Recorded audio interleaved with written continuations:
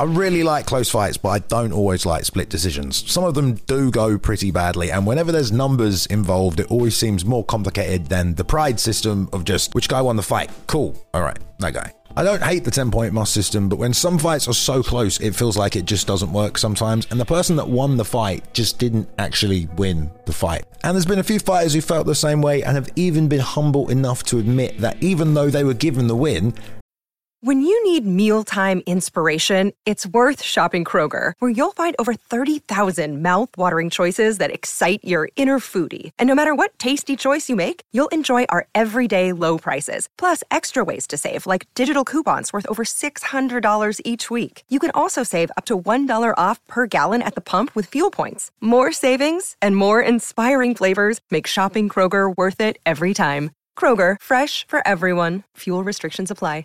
they thought they lost. I'm Bailey in from Mount Point, and as always, thank you to our Hall of Famers for the support. And here are 10 times the winners actually admitted they lost. Number 10, Jan Blachowicz versus Magomed Ankalaev.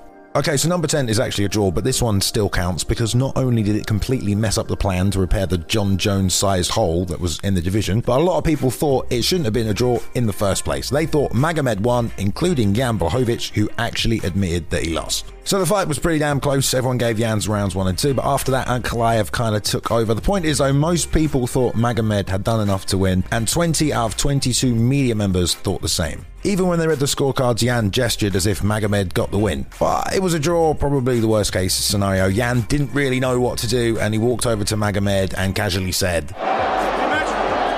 Joe then called him out for raising Ankalaev's hand, but Jan said he had to watch it back. He didn't know if he lost, but he couldn't be sure.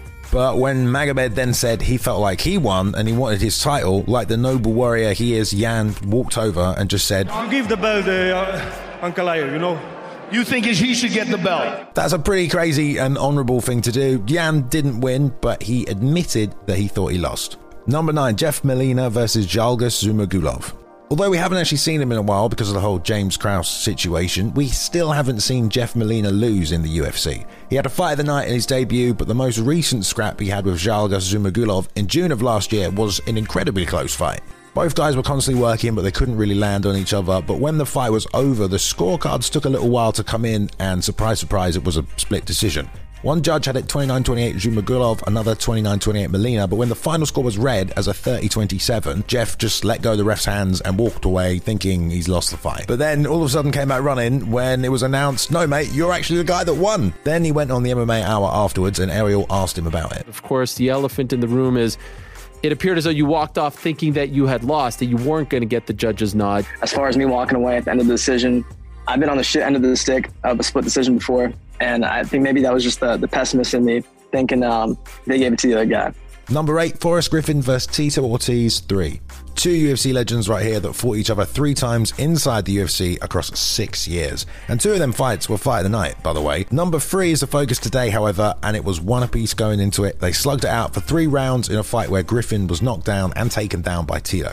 The final bell rang and Tito walked away, hand raised. Forrest was doing the complete opposite, in fact. Forrest just walked right out of the octagon. I just forget sometimes. I get, emotional guy. I was frustrated with myself. And it wasn't the first time he'd done that either, but Dana went right after him and asked him, "What the fuck are you doing?" and told him to get back in the cage. Clearly, he wasn't happy with his performance. He didn't think he'd done enough to win, and his emotions got the better of him. What do you think of your performance?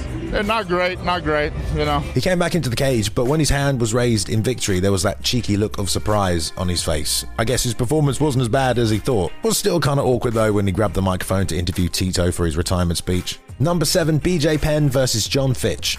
Look, I think we all know that despite all of the ridiculous achievements and fights BJ pulled out of the bag during his MMA career, he continued to fight for longer than he probably should. And it was right around that time he had just lost back-to-back fights against Frankie Edgar, the last time he would ever fight for a world title, that we started to see a BJ Penn that just didn't believe in the prodigy anymore. Penn had just gone back to welterweight for the first time in 2 years. He just KO'd Matt Hughes, so he got another title eliminator fight against John Fitch, who was on a 5-fight win streak. It was a hell of a fight, but BJ took a ton of damage in the last round and was just completely dominated by Fitch. John got up celebrating like a caveman that had just taken out a mammoth, and BJ looked like he could barely stand. When they called him over to the center of the cage, it just looked like BJ had already decided his career was over. Now, this fight was also a draw, but it's on this list simply because BJ completely acted like he lost the fight. Just watch him shake John's hand. When Joe asked him, "Did you feel like you'd done enough to win?" BJ simply said, "No, No. Did you feel at the end of the fight that you were going to lose the decision? Yeah.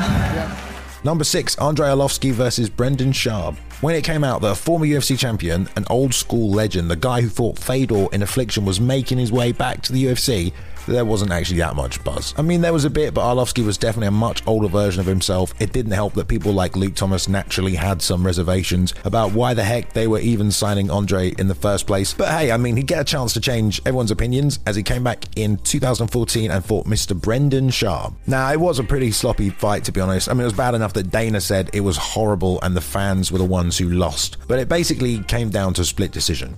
After the bell rang, Andre just looked extremely disappointed with his whole performance. He didn't raise his arms in celebration. And when the final decision was read, the Pitbull looked like he didn't even want to be awarded the win. And when he was, there wasn't really an expression change on his face at all. He just slightly shook his head and said, well, that all just sucked, really. What happened next is even crazy, though, because according to Brendan, Arlovski went backstage to find him, apologized for the decision, and offered to pay him because he didn't think he won the fight. I was very upset. Arlovski actually apologized to me in the back and offered to pay me. Andre just wanted to apologize for the whole thing, I think, really, considering it was his big chance to get back in the big promotion. Number 5, Leonard Garcia and Nam Phan. Back in 2010, the WEC was just merging with the UFC, and in the mix at featherweight, you had a lot of great fighters that you probably know, but also Leonard Garcia, who basically had 3 Fight of the Year contender fights in 1 year against George Roop, the epic fight with the Korean Zombie, which did win Fight of the Year, and then right at the end of December, he made his UFC debut against Nam Phan at the Tough 12 finale show. It was a back and forth fight, but Nam definitely had Garcia in trouble at some points, and most people scored the fight for him. Even Leonard, as the final bell rang, he visibly walks away upset, just shaking his head. Apparently, Greg Jackson then had to warn him not to lose his shit if this doesn't go your way. But they read the scorecards, and the exact moment everyone realizes it's a split decision and it's going Garcia's way is priceless. And Leonard shaking his head, looking down in complete disbelief, he's actually getting the win. Look how happy this man is. And gotta say, the look on Greg Jackson's face is priceless. Well, shit, man, I guess we won. Number 4, Ilima-Lei Macfarlane versus Watanabe. Right, let's take a look outside the UFC for this one with Bellator. If you don't know the name Ilima-Lei Macfarlane, she was the Bellator Flyweight World Champion. She defended the belt 4 times as their undefeated champion. She eventually lost, as most do, but was still one of their bigger names, and considering she's from Hawaii, she was perfect to co-main event at their big show out there against Kana Watanabe. It was an extremely close fight that went all 3 rounds. It came down to a split decision, but despite it being in Hawaii, Ilima did not look confident at all.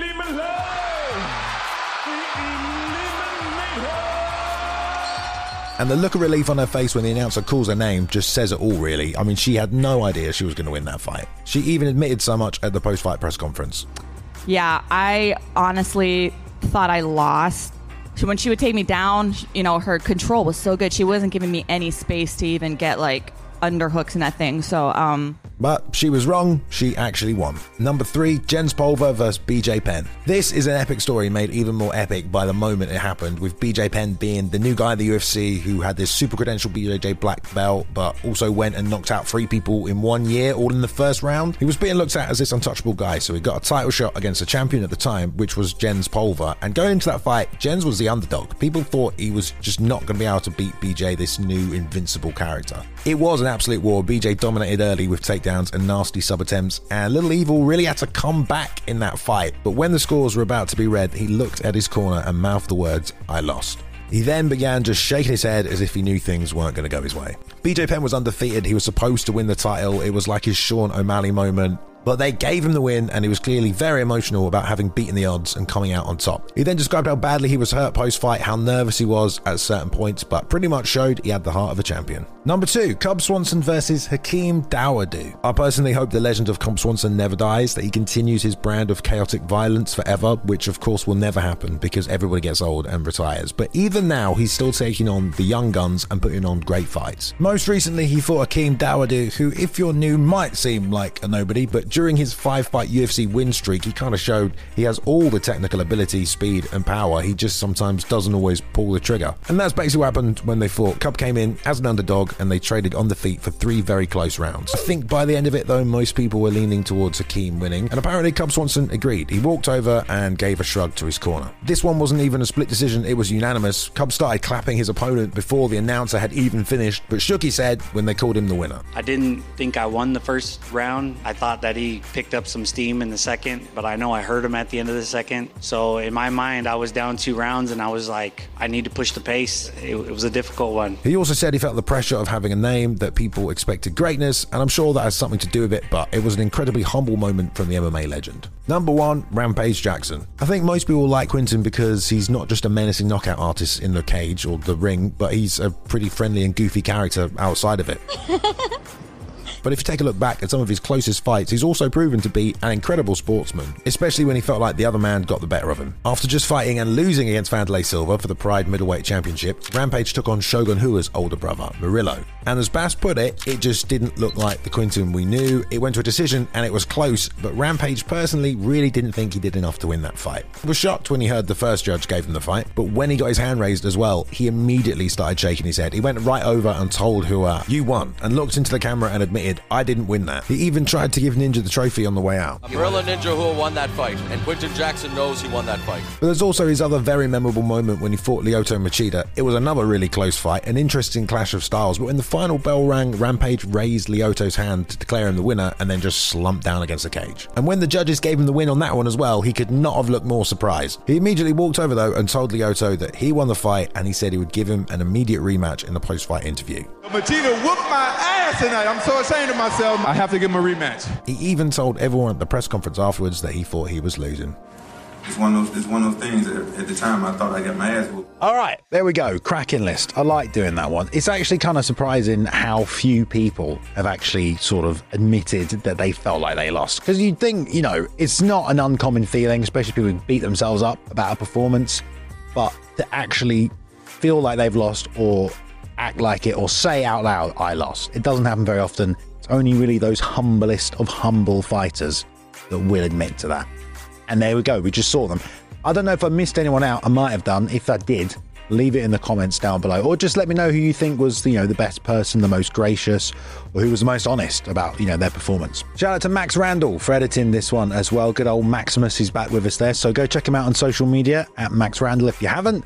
Good stuff on there for Max, and show him some support for getting some work done.